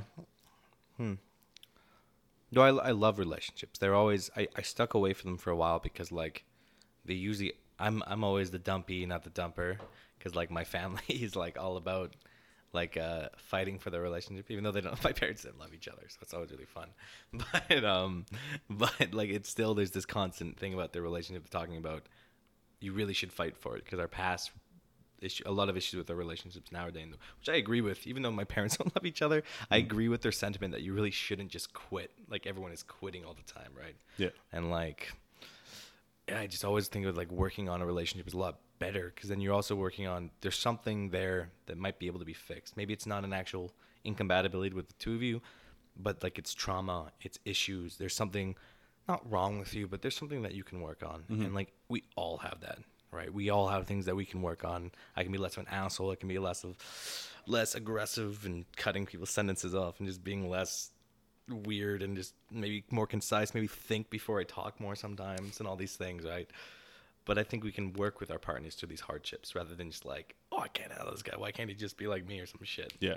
So I don't know what. I'm enjoying these conversations today, just because like sometimes I try and tie up my meaning, but I'm really just trying to just like state a point, and it doesn't have to have a meaning. Well, it does have everything has a meaning, right? But it's like, I'm not trying to tie in my meaning, if that makes sense. Yep. Just stating things for the sake of stating things, as opposed to having a long story. Sure. That was also Buddhist scripture. Is it? Yeah. What you mentioned earlier. I think it was, if you find a flower beautiful and you take it out of the ground, then it won't be beautiful anymore. But if you water the flower and leave it alone, it'll be more beautiful. I know it's the guy who said it is a Hindu in my head, but he could be from Buddhist scripture. It's the guy who was like that what's his name? He's a white hair, kind of balding Indian guy, long flowy hair, wears an orange toga a lot of the time. Yep. Yeah. I'm sure you've seen his face. Rajneesh. I think so. Yeah. I mean, he's Hindu, is he not? Osho. He's not Sikh. Osho? Maybe. Yeah. That's what I think it is. Before he went a little intense. He has hundreds of books. Yeah. Man, they love him in India. You go into a bookstore, all Osho. That was what was that documentary? Wild Wild Country? Yeah. I haven't seen it yet, but I've heard it's great. It was good. Yeah. Yeah, I like that a lot. It was just a really cool telling. I'd recommend it. Yeah. I really want to check it out. But man, talking to people in India about Osho, they loved him. Yeah.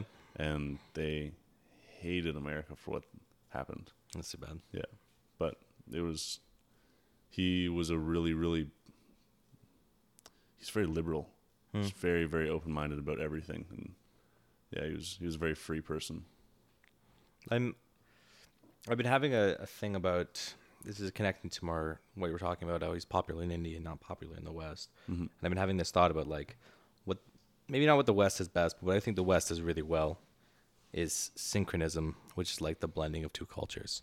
It goes back to the Greeks when they went to Egypt and they made new gods out of Greek Egyptian gods like Amun-Ra, or like Romans copying Greeks even though they're not Greeks, and their architecture is now Roman or Greco-Roman, to like the Celtic clothing of the actually having pants was not a Roman thing, but we adopted it from the Celts and we just stole it. It's cultural preparations is the issue we might be calling it today. But I think the West is almost getting scared of itself. Unlike, I think we should return to more cultural preparation, but not being in like, maybe not a capitalist form. Maybe that could be considered, what did I say? Something of preparation. But like, we need to start going out and remixing more cultures into our culture, because I think it allows us to be better with ourselves. You know, it's just India has spent so much time doing spirituality. Same with like a lot of other cultures, and there's other things like the holistic learning. I think the best way for us really to deal with our First Nations issue is like to make our culture more First Nation and their culture more Western. But we're like almost, Peterson talks about how conservatives built walls and all that, and it's useful. But this is one of those things that we're building walls because we want to protect against cultural appropriation. But I think we're actually like making new camps in a too much of a level, right? It's why we're like, it's why I feel like this race, it's not bad racism like the 1930s anymore, but it's like, it's getting heated between cultures in a weird way now that it hasn't been before. And I think we're just shutting each other out and trying to mix our ideas. The dialectic in philosophy, we're not trying to make a better thing out of the two things. Yeah. I don't know. I kind of see it as, no, I wouldn't say the opposite of that problem, but I think that Canada doesn't have a culture. Canada doesn't have a defined Canadian culture. Our food is maple syrup and poutine. Yeah. And I found it really interesting when people would ask me what the Canadian culture was, because we don't have one. Sure. People would ask me what the foods were in Canada. Well, we have Chinese food and we have all these other things that we've just Blended. Yeah, we've blended from other countries, and I think that Canada has this really amazing opportunity to be the first real global country. Yes. Like a global village, because I don't think the States would ever do it. It's a goulash in the States, and we're a stained glass picture frame with multiple camps, but we're able to look beautiful together. Yeah, and because there's so many groups, especially in the Lower Mainland, that intertwine with one another.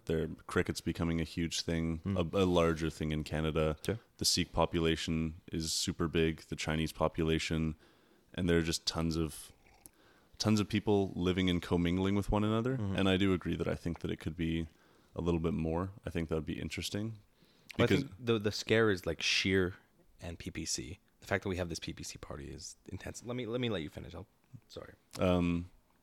Yeah, so that basically I'm finished, but I think that we do have the opportunity to come together and get ideologies from other groups, because that's what I like so much about relationships, is that you learn a lot about yourself through other people and how other people see the world, and sometimes you take their perspectives, because I do think that us as human beings, our personality is just a conglomerate of things that we really like and pull into ourselves, and that is what creates us, and that is who we are, is just our surroundings. Yeah. And I think that ties back into the whole Buddhism thing of us being God, us being the universe, that we are so similar to one another because we take from one another.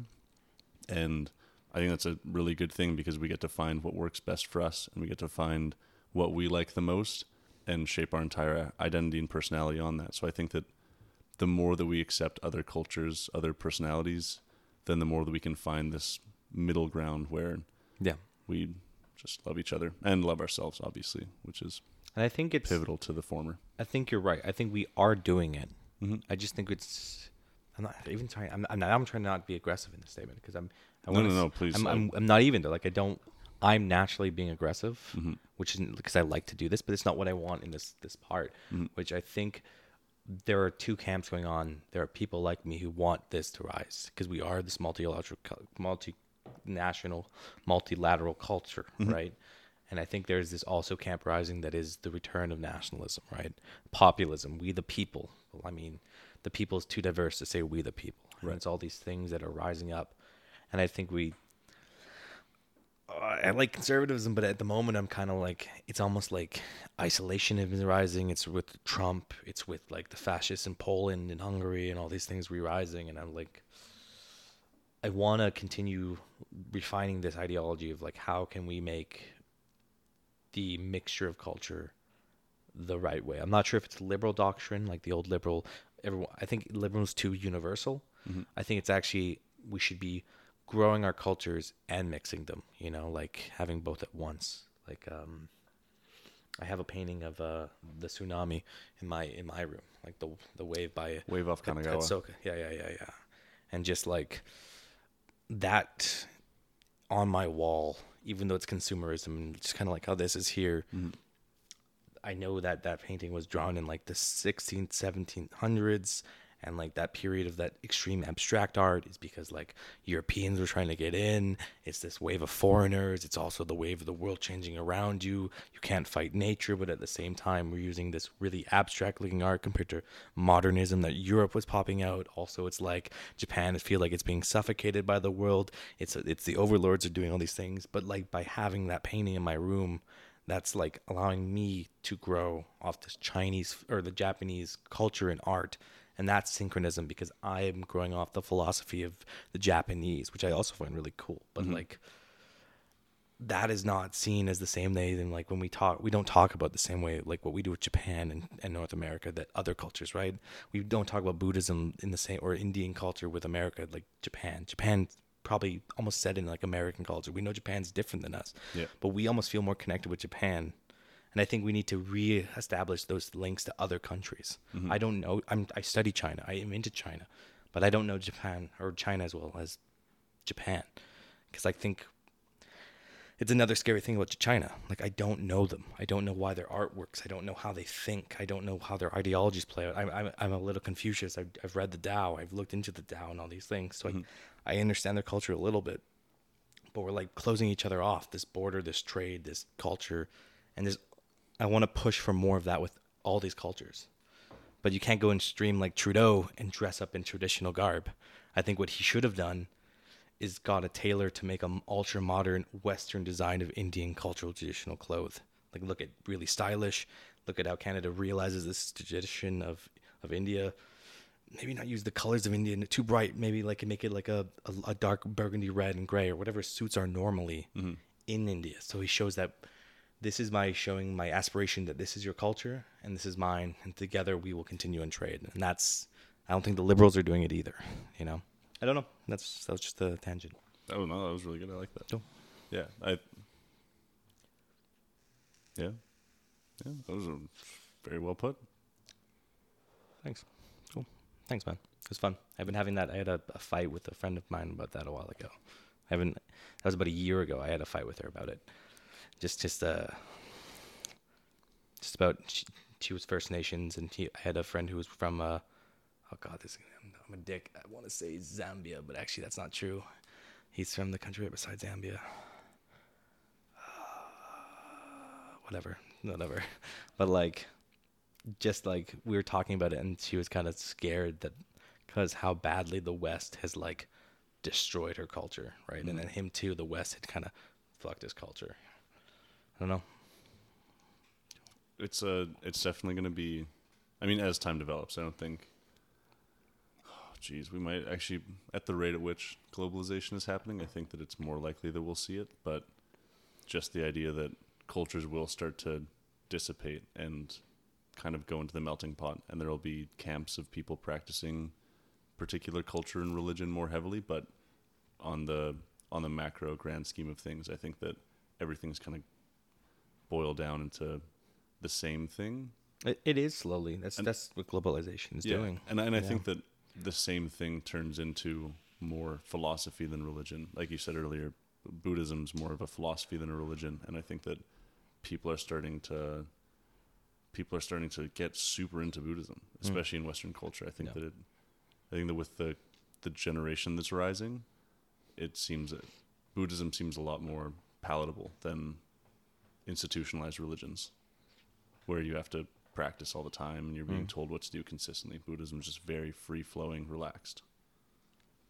But I think even I agree, and I think especially with our modern generation of this, the practice of Buddhism is just so much more easy to jump into. It gets you away from this. I'm all for technology, but Buddhism allows you to I don't know, touch back. But I guess so does other religions too. I don't know. I actually don't have a thought on that. My theory on why Buddhism's taking hold a little bit more is primarily yoga, actually. I think that because yoga is such a desirable practice, because number one, it feels really good. It's good for you. And it's a social thing as well. Yeah. Primarily it's a social thing. You have to learn before you can practice on your own. Yeah. And I think that just ties into Buddhism. I mean, because it's a Buddha practice. That's Buddha. Well, it's definitely just it's an Indian practice that has been adopted by the Buddhists for sure, because they use it in Sanskrit.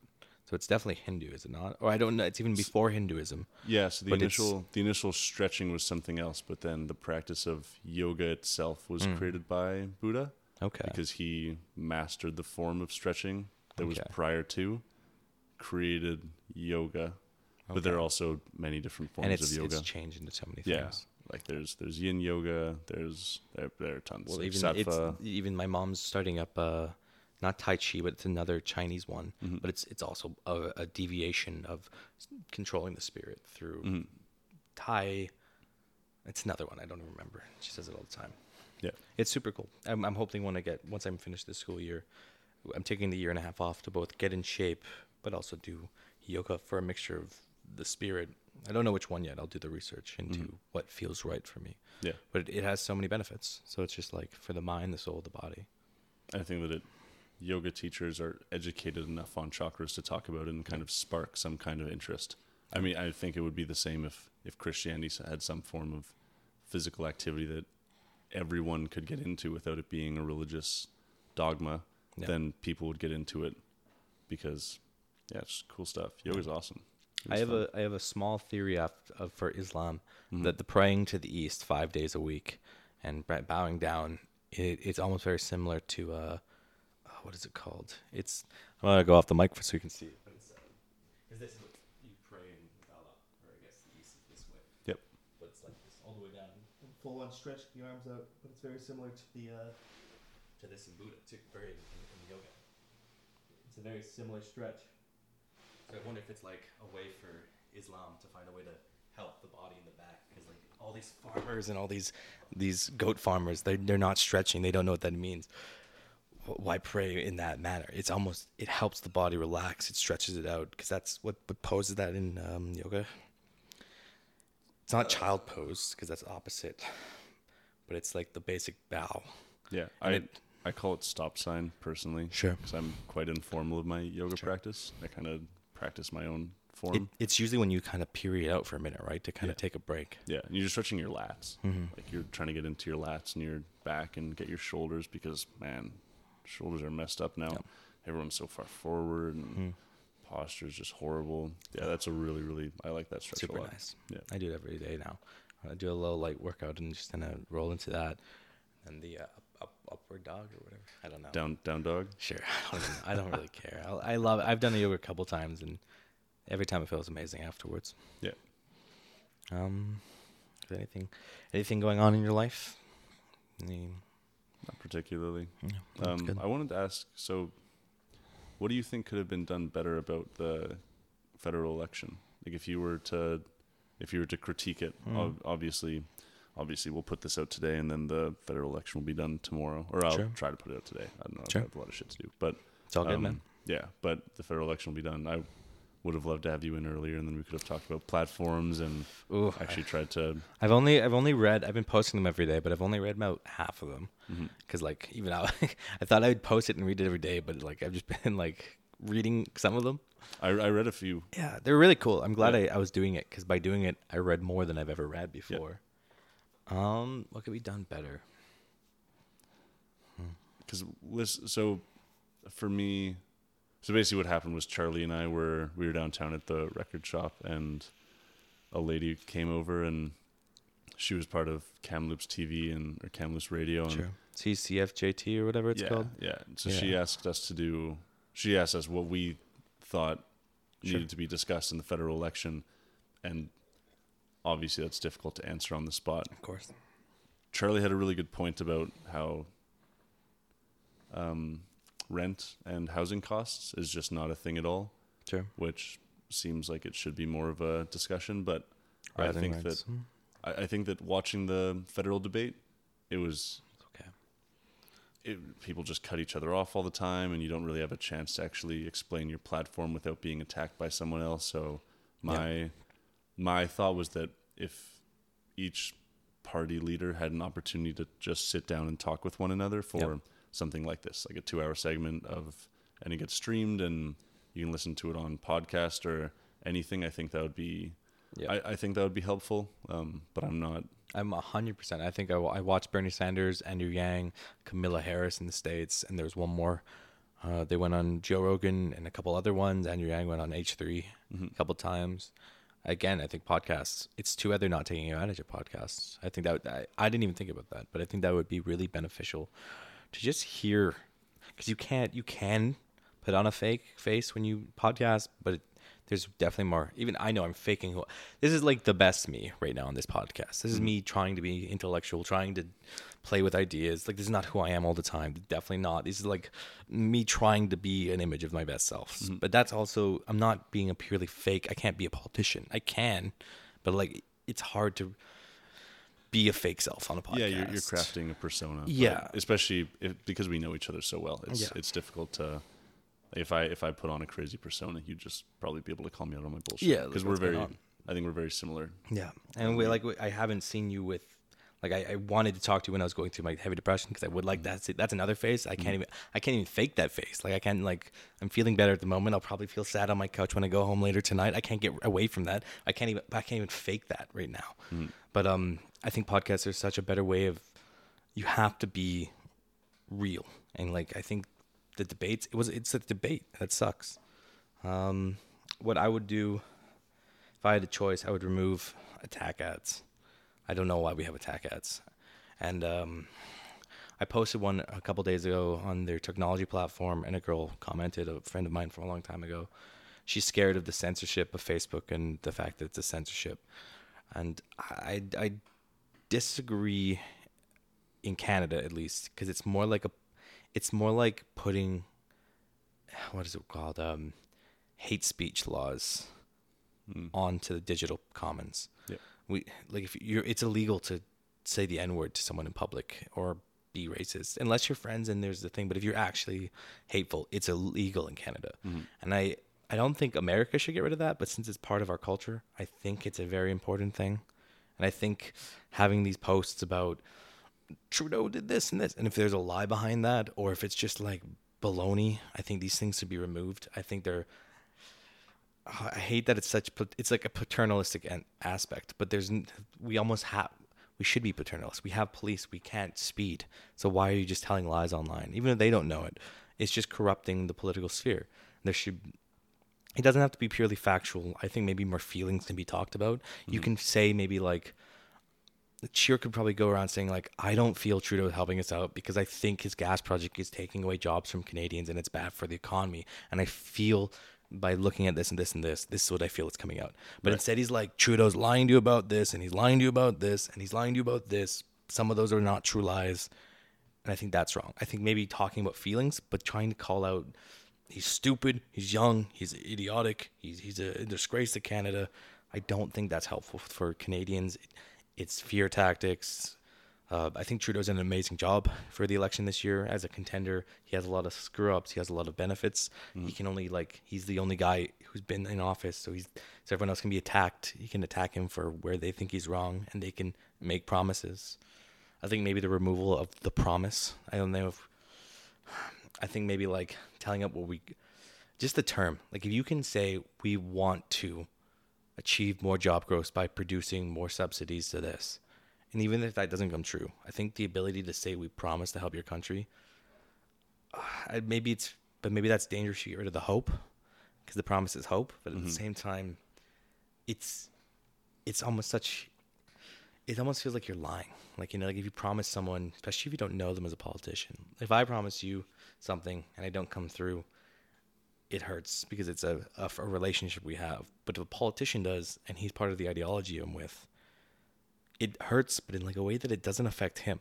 Because maybe if you're a regular person, I'll feel bad that I broke my promise with you, but I might still do it and get away with that. But if Trudeau breaks his promise to you on the television, you're nothing to him, so that weight of consciousness doesn't go around with him. It might, but like I really don't think it would.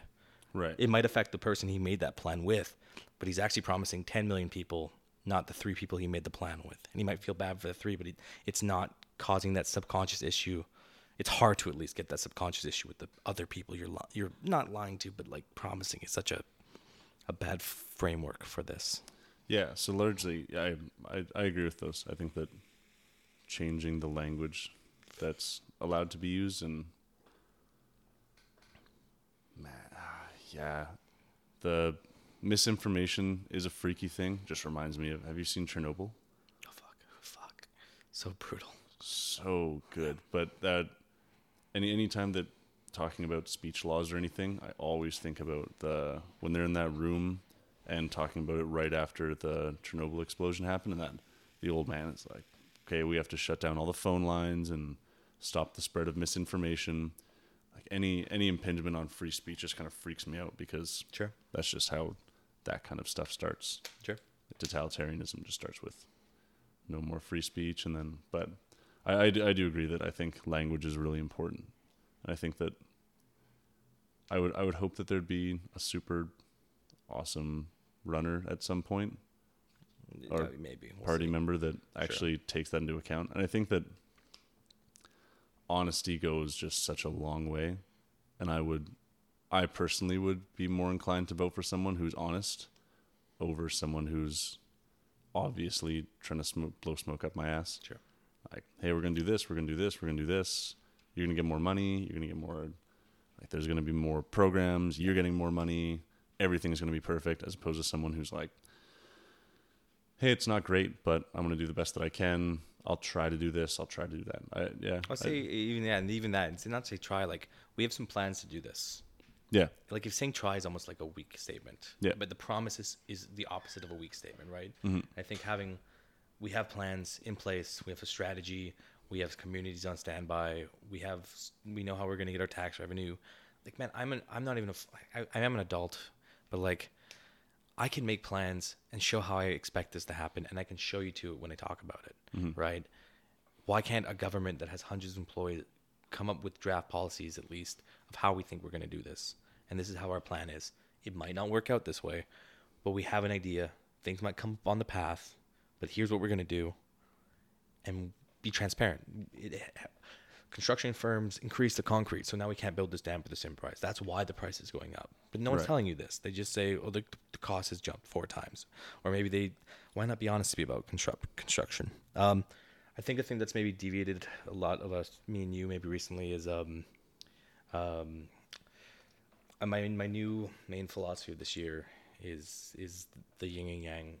I am trying to find a balance right now. And I had a trip with my roommate a couple days ago, and I think Peterson says it right, where it's like, you want to know what your hell looks like, and you also want to know what heaven looks like, because if you don't know hell, you don't know how far you've fallen towards the worst case scenario on your way to heaven, right? And like, I used to be scared of the idea of freedom speaks. Maybe I was getting caught up in all this stuff going on in the Peterson realm, and like the videos that popped off on that and all this. But I think the balance is, I'm such a contrarian that I try my best to put the ideas that I'm not naturally with. And like, yeah, authoritarianism is the hell. I don't want an authoritarian state. Right. But I don't want a freedom of speech state like America either. I think it's so freedom that it just causes too much issues. And finding that balance is, maybe we should have some censorship. Have you read Plato's The Republic yet? A little bit. It's okay. In there. It's okay. It's a pain in the ass. But It's dry. There's a good one which is about, like, you wouldn't give, if your friend gave you a shotgun and he said, hold on to this, I'm not feeling well right now. He comes back feeling worse. You don't give him the gun back. And that's the same thing. you don't. We do have laws in place that take away your individual freedoms for the society. Again, and back to the China. Sometimes there are some things. Maybe we shouldn't be saying the N word. I can say kike because I'm a Jew, I guess, right? Mm-hmm. But like at the same time, I don't want people saying it just because it's freedom, and I don't think I want people saying fuck Trudeau or fuck Andrew Scheer or fuck Singh or fuck Elizabeth May just because I don't like them. I just think it actually just it festers. It just doesn't. But like, you have to find that balance, and it's like maybe promoting people not fine, but like you can talk badly about them, but you have to be serious about it. You can't just like throw around sling it. It's like apes throwing poop at each other, Right? But you can't let them. You can't just take away their freedom either. So like, it's like you want to promote criticism properly, and like even if it's at least in a public sphere, or not even a public sphere, like at least on spheres. Like if you want to talk to your friends and say Trudeau's a homo or Andrew Scheer just sucks oil up his nose or something like that, right? Yeah, go ahead. But I think like if you're trying to be in a public sphere, I don't know, and that's what I mean. It's this weird. This year I'm really trying to find my balance of when is too much allowed and when is too much or not. I'm okay. I want to be a contrarian for my whole life, but do I have to be such an asshole contrarian? And like, or do I just like agree and listen and do the conversation? But like internally, I am a contrarian. So then I'm just hurting my internals by stopping myself from being a contrarian. So I need to be less of this. Yeah, I think it's good to be devil's advocate. I mean, I appreciate it. I always appreciate it when friends call me out. Not all the time. When friends tell me that I'm being an idiot and like that ideology is absolutely messed up. Don't like stop. I think it's a good thing, and I do agree with. I think especially on social platforms, I think as I guess I'd say our generation, but I think people are getting better about not posting. Yeah, just random hate speech on social media, and I think that hate speech has become more concentrated from like racism to like political hate speech. So I do think that's a good idea, that being more intelligible in your speech just seem like being very particular. I try to be very, very particular when I speak. Imagine automation. Fuck censorship. Imagine removing the fuck Trudeau and then a robot would, instead of just deleting your comment automatically, imagine a robot online sees those 3 words and then rearranges it and says, I'm disheartened by Trudeau. And just it won't censor you. And if people see this, they know you might have said something else. Maybe not. Yeah. Maybe it says edited by caption bot or something, but it's maybe just why censor? Maybe just try and maybe I have hard times expressing my emotion. I've become better and better over these last couple of years. That's just because I'm a South growth guy. We're both South growth guys. Mm-hmm. How do you parent people who've never been parented? Maybe don't censor them, but find a new way to have robots change their phrases. And like, if someone writes, I feel like Trudeau's screwing up jobs in gas industry, man, it changes the words. Like Trudeau's tax, it finds the right words to say Trudeau's tax policy will affect these jobs, or it'll link, because this is how algorithms can work. You could link it to an article. Some guy doesn't even hyperlink it, but it finds those 3 words, Trudeau's fucked without gas and oil, and it links to a CBC or article that gives you a hyperlink right there. Because this guy said this, it changes the words. So it expresses what he says for him. Yeah. Because we're failing, right? We're failing at communicating properly. And that's the biggest problem, this lack of communication. Mm-hmm. I agree. Censorship is a problem. Yeah. The sound of that scares the absolute piss out of me. But how do we find a way to the problem with censorship is that we need to find better communication so we can understand each other better. Have the potential to intelligibly share our ideas. When you were talking about that initially, I just thought of maybe a class throughout getting school. People to go though. No, through like elementary and high school, because now there are going to be classes that are coming up that are more geared towards socialization and like teaching kids how to socialize, because I don't think it's a very good thing. I don't think we can fix our education system. I think we can improve it, but there's so many things. We need to teach them about tax policies, economics, personal well-being, mental health. Like there's so many things that are still not even being taught at all. Maybe we can do it one. I don't know. Education is the answer. Yeah. How do we do it? I think we need to give it in bite-sized pieces outside of school. I think adults need to be re-educated. Like I don't know why we stop finding a new way. Maybe platforms like Gillette's ad against toxic masculinity maybe went too hard for sure, but it was the right ad. It just was done wrong. Yeah, it was the right move. It was the right idea. Yeah, and I think something like that. Maybe it's our societies, our cultures, our regions. We need to keep educating. It's paternalism. It's everywhere. We are being paternalized. My cigarettes cost money because it's hiddenly taxed. It doesn't sound like it is, but that's what that is. That's paternalism. Make no tax. The government makes no money. Libertarianism. Let me be free. Let me smoke my cigarettes at a cheaper cost. But we've already decided as a society we have hidden taxes on soda and junk food and like sometimes you can get memberships and like we subsidize oil because we think the energy is better for the society, right? We are doing this stuff. What's the right method to keep paternalistically improving this communication dialogue? So I don't know. Yeah, I agree. I think a lot of it comes down to education. Yeah. Creating classes, teaching people how to put their ideas forth in a way that's not harmful to, number one, themselves and everyone else around them. Because once you say something, especially on the internet, it's out there. I mean, once you say anything, No. it's out there. Like you can't take something back after you've said it, which is Unless you torch that data farm. Yeah, throw 'em.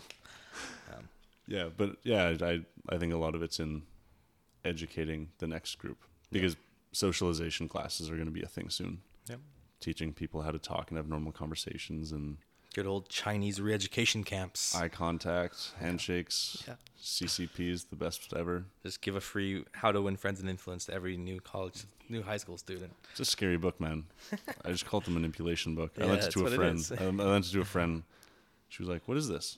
This is the manipulation book. Yeah. This is how to But- how to brainwash people. But it can be used good too. I think Oh. it's intentions, right? I use it all the time. I Yeah. use the processes of remembering names, trying to learn the person's language, especially with the foreign students on campus. Yeah. Kamu achu, or hello in Bangladeshi, or ni hao ma, because it really knowing someone's name and saying hello in their language is like this weird bonding thing. Yeah. Probably 7 more minutes. Do you want to? If not, we can end right here. My only one. Have you watched The Joker? I have. Cool. Yeah. Do you have any thoughts on it? It was a pretty light movie. I felt like maybe not light, but it was very It wasn't deep. So what did you think? I laughed throughout most of it. Yeah. Yeah, it was very funny. And there's a lot of awkward, funny moments, but like, I felt like it was just like talking about the mental health that most people know about. Like, if you don't help people, you're just gonna cause a problem. And then, like, I think the gun violence in America and like just like medication things that we're already talking about, it would have done better maybe 10 years ago. But now I think it was beautifully filmed. Acting was fantastically done. Yeah. But the movie itself is just a little late. So I think it was a good push to keep things going. cool. To keep the That's talk good. going. That's a good way to look at it too. There was a lot of imagery that I really, really liked, a lot of cinematography. The one that really stuck with me was, do you know Albert Camus' essay on Sisyphus? I've heard it. I haven't read it. So I don't want to get this wrong. And that's pushing the rock up the hill forever. Yeah, exactly. So Sisyphus had to push a rock up a hill for eternity, and Albert Camus talked about how the rock was like meaning in life, and then, but he actually said that in some sense that he envied Sisyphus because as the rock falls down, then you get this break and you get this freedom from everything that is reality. And I thought there was some really good imagery with Arthur Fleck.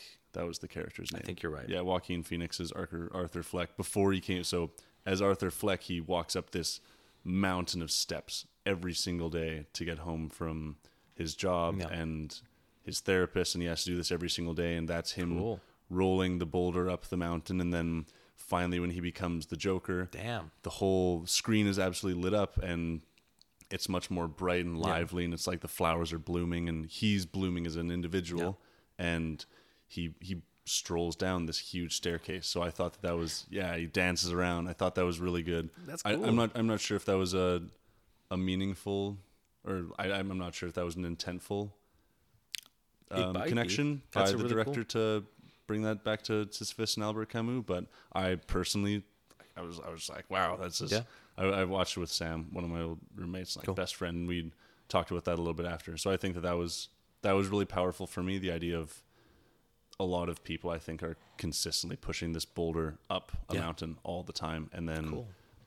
Sometimes For- when they for a moment when they actually find for a moment in their life, sometimes when something happens, it either breaks them or it frees them. Yeah. And then they're free for that short. He didn't even finish running down the stairs. He got caught by the police because he had to run it out. But for that moment of that was the movie. That's all the images you see, the meme and all that. That's the moment. Yeah. That's a really cool spot. Yeah, and that was, to me, that was like really, really important for the movie, the character, because after that, he wasn't free, but he was more free, because I think that was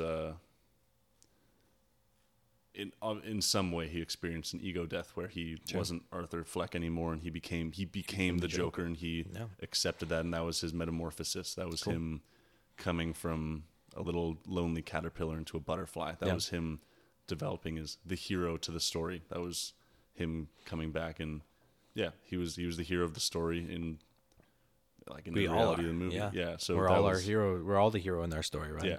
So That's that really was cool. And then him running away was, I think that the whole idea of the Joker and chaos and just impending chaos consistently, especially I think Heath Ledger's Joker captured a little bit more thoughtfully, was the idea of chaos is everyone is Sisyphus and the Joker just leaves the boulder. Cool. Like he just runs off. Yeah. So I thought that was also cool, is that With dog always after a bone, as he Yeah. said, right? Yeah. he didn't even have to walk back up those stairs ever again. That was the last time that he ever saw the stairs. He ran off after that and refused to accept responsibility for anything anymore. Cool. I love that. Thanks. I think it's not so actually. Yeah. And I think that's why people talk about movies, because sometimes we need that other perspective. Mhm. Yeah. I think it reminded me too. I'll end with this. The last thing I had, I'm sure you may have heard that quote that Steve Jobs had said, once you realize you can poke the world, everything's different. Everything changes, that now you can have an impact on the entire world. Yeah. And it was like that story, but when everything goes tragically. That was really cool. Anyways, thank you so much. Thanks a lot, man. No. Come here. Give me out. Yeah, come here. Oh, it was a lot of fun. Thanks a lot, man. That was sweet. I'll turn this off and we can talk off the air. Goldsmith.